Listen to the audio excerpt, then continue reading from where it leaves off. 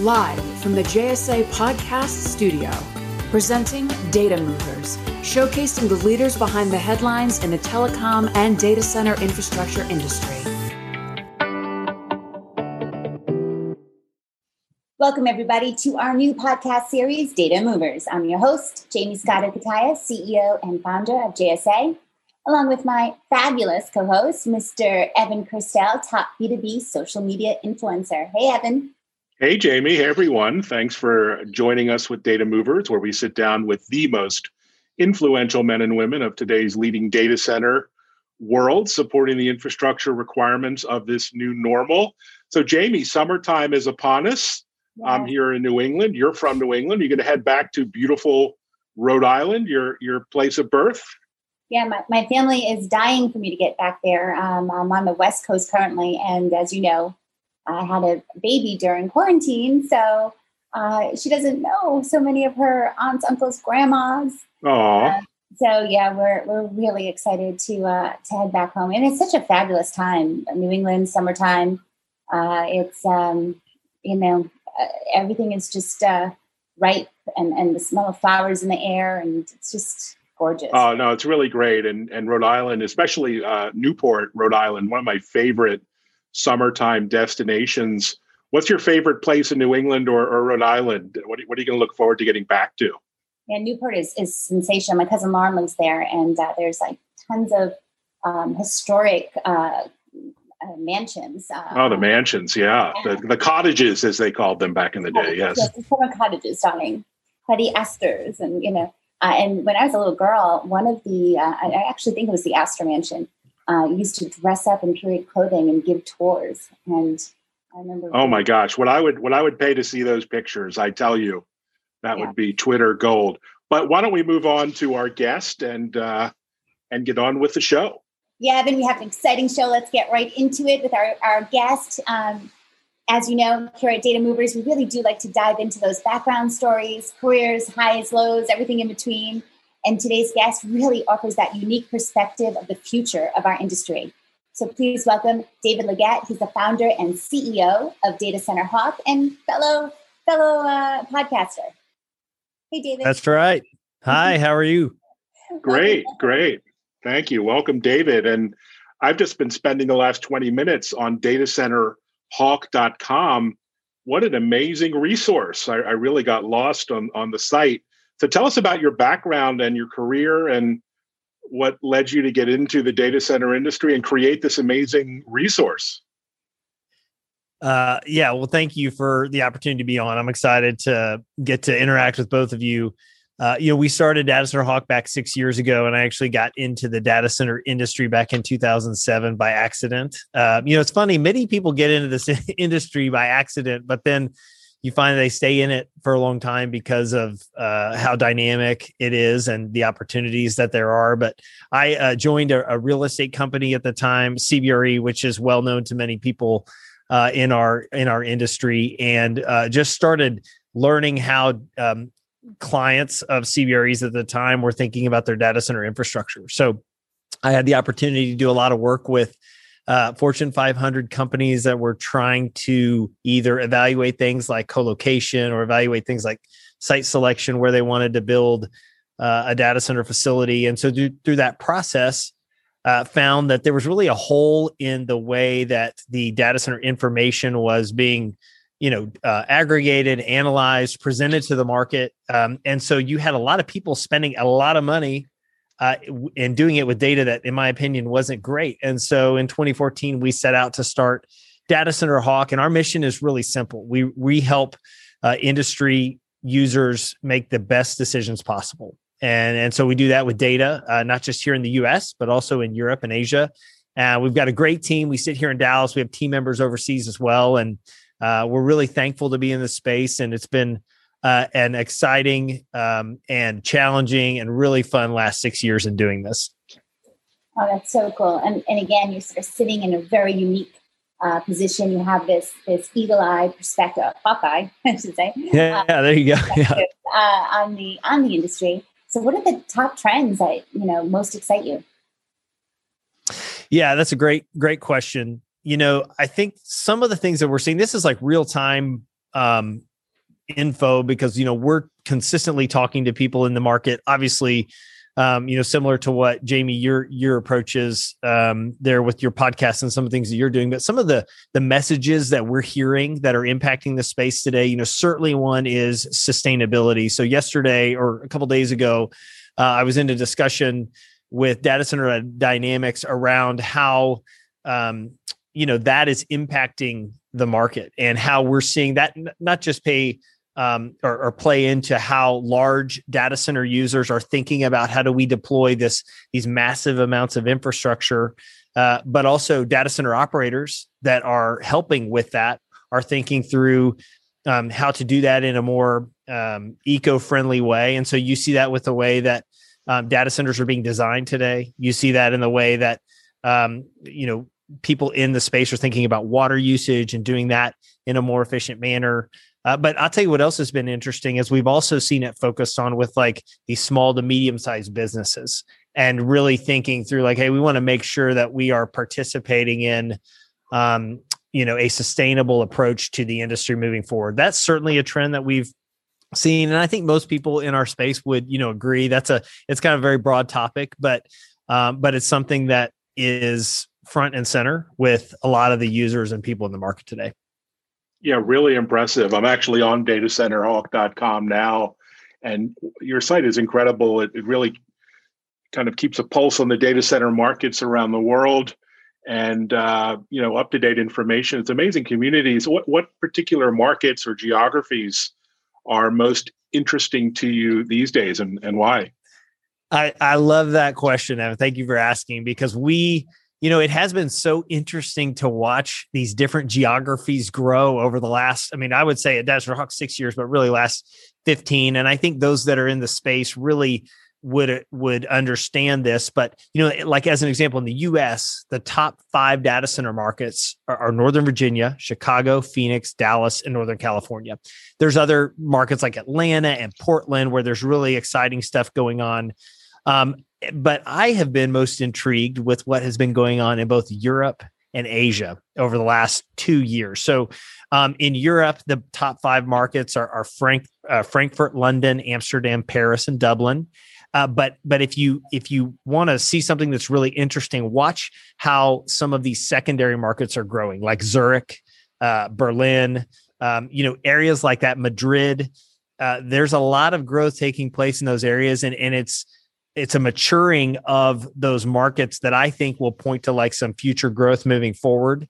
And so, those are some of the types of places that we're paying a special attention to because there's a lot of demand. There's a lot of companies that go, hey, we want to make sure that we can serve our Latin America communities or our European customers the same way we can serve them in the US.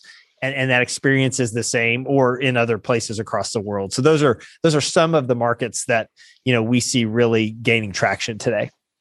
You're singing my song. I'm in love with this conversation. Yeah. And it's interesting too, this move to tier 2 cities globally. Yep. Is right in line with a question that we're throwing out to our clients in our Ask the Experts feature that we do every month. But this month we're asking our edge data centers to give us their thoughts and opinions on, is the edge still edgy? I want to see, what will be your response here? Yes, I think it is. There's a lot of money being spent right now to try to solve what is a current demand state, but what people think will really grow into a much larger demand down the road. And so I certainly think it is. One of the challenges with it, I think, has been it's maybe been a bit slower. The maturity's maybe been a bit slower than the companies that are out there working on it, might have thought. But I really think that this is something that will impact the market for years to come. I think, our industry is really unique because there's trade shows and things like that. And so we talk about a lot of stuff, and maybe sometimes we overhype things or maybe we hype things too early. But I really think that edge and the growth of edge deployments as things like 5G become more mature and more widely used, and will certainly impact our space. And the companies that are out there trying to build product, or that have built and are building products and solutions to serve that, I think will win over time. If there's one thing we've seen about this space, is that early investment in some of these emerging trends can really pay off. And I think the edge market is certainly one of them. So is the edge still edgy, Jamie? It's a great question. I would say yes. I would agree. Absolutely. And the data center space has been on fire during the pandemic for obvious reasons. And data center professionals have been among the busiest folks out there, including yourself, I'm guessing. What are some of the key takeaways that data center professionals have kind of learned through the pandemic? And, what does it mean for their careers moving forward, do you think?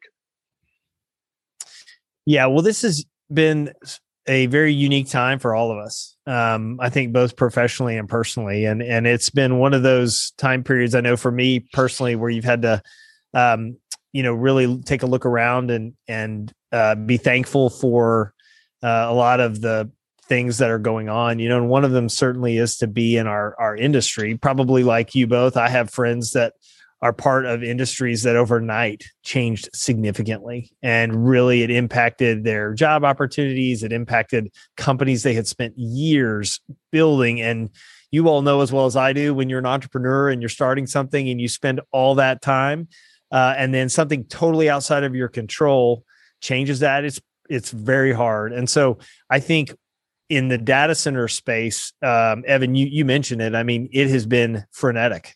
And whether you are a data center operator, an investor in the space, a consultant, I mean, it really doesn't matter. There's been a lot of things happening. And so my takeaways are, number one, is I'm really thankful that, our business has grown. I'm sure like many others of people that are listening in this industry. So that's one thing. Two, it really shows you the resiliency of our space in this industry.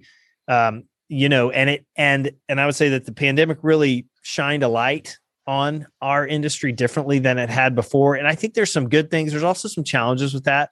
The good things are, I think people realize there's this invisible, infrastructure that supports literally almost everything we do.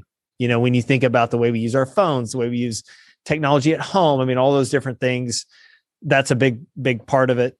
But I think too, the challenges are people are starting to, think through even some of that sustainability commentary that we talked about at the beginning of the call or the podcast, that, this is an industry that uses a lot of power, a lot of water. And so really thinking through that well, I think people are paying attention to that probably more today than they were 18 months ago. So I know personally, and for us at Data Center Hawk, we are certainly thankful to be in this space, and we're, really excited about what the future opportunities are. And I would imagine that most people in our industry would agree. Yeah, absolutely. Well said. Well said. So that kind of moves us into our fun, fast, rapid fire question section. Can't wait. So we're going to throw out some questions at you, and you just think about, respond with whatever pops into your head first. So I love this one, actually. What is the most used app when you go to your phone? Unfortunately, my calendar is probably the first thing I would bring up. And I'm not sure that really qualifies for a very good answer, but I feel like, I am just constantly looking at my schedule and the changes that are going on, all that stuff. I would say I have a group of people that I run with here. So there's a fitness app that we'll look at that I probably use maybe too much to check in on things, but those two apps probably get the most amount of activity on my phone. That's a good balance. Yeah, there you go. Yeah. Yeah, the last guest answered email, so we're diversifying the productivity apps. But absolutely. But as far as smart technology goes, I'm sure you're a techie as we are, and one of my favorite applications is smart home tech. The Internet of Things at home, and my favorite is my Philips Hue lighting, where I can change the mood and the colors and the intensity of all the lights and automate it, when I walk in or leave. What's the smartest tech you're currently using at home? The one we use probably the most is the one that controls our like temperature in the home. I would say is just doing that in a more, appropriate manner. And it's also great to, if you're traveling or something like that, to be able to do that. I think that's certainly one of them. Another one that we have two, kids. Our boys are, I guess, like 15 and 11. And so we have really, tried, not always done our best, but we've really tried to monitor like technology usage and just really thinking through proactively, like, hey, how are we helping our kids learn how to use technology well? And I think all parents struggle with this, like just thinking through that. And so there's some really cool apps that help parents. And so if you're a parent in this phase, this is hopefully helpful, but there's some really cool apps that help you kind of keep track of what your kids are doing, and then helping kind of stair-stepping them into like appropriate technology usage, because when you give a kid a smartphone, there's a lot of things that, they can use that for. And so just helping them do that wisely and thinking through that. Something we tried to do. I think I need this app. I think someone needs to monitor my Twitter usage. Jamie, do you want to be my parental guide here? Absolutely. and help me? Okay. I keep my tweeting down to 18 hours a day. Yeah. I get it. Well, I think, Evan, it's funny you say that, because I think what it shows is that we've become so dependent on technology. All of us have. And it's a in my opinion, it's a learned skill. And there's definitely value in helping, especially our kids, thinking through how to do that well. And like, I don't know about you all, but when I grew up, there was not that type of technology opportunity. It's very different. And so you're just growing up in a different world. And so just trying to help them think through that well is where we're at right now. Nice. I have a basket full of toys, and my 1-year-old, all she wants to play with is her like fake cell phone. Yeah. Oh, I'm in trouble. It starts early. Yeah. So if you could have lunch with anyone in the world, who would it be, and what would you chat about?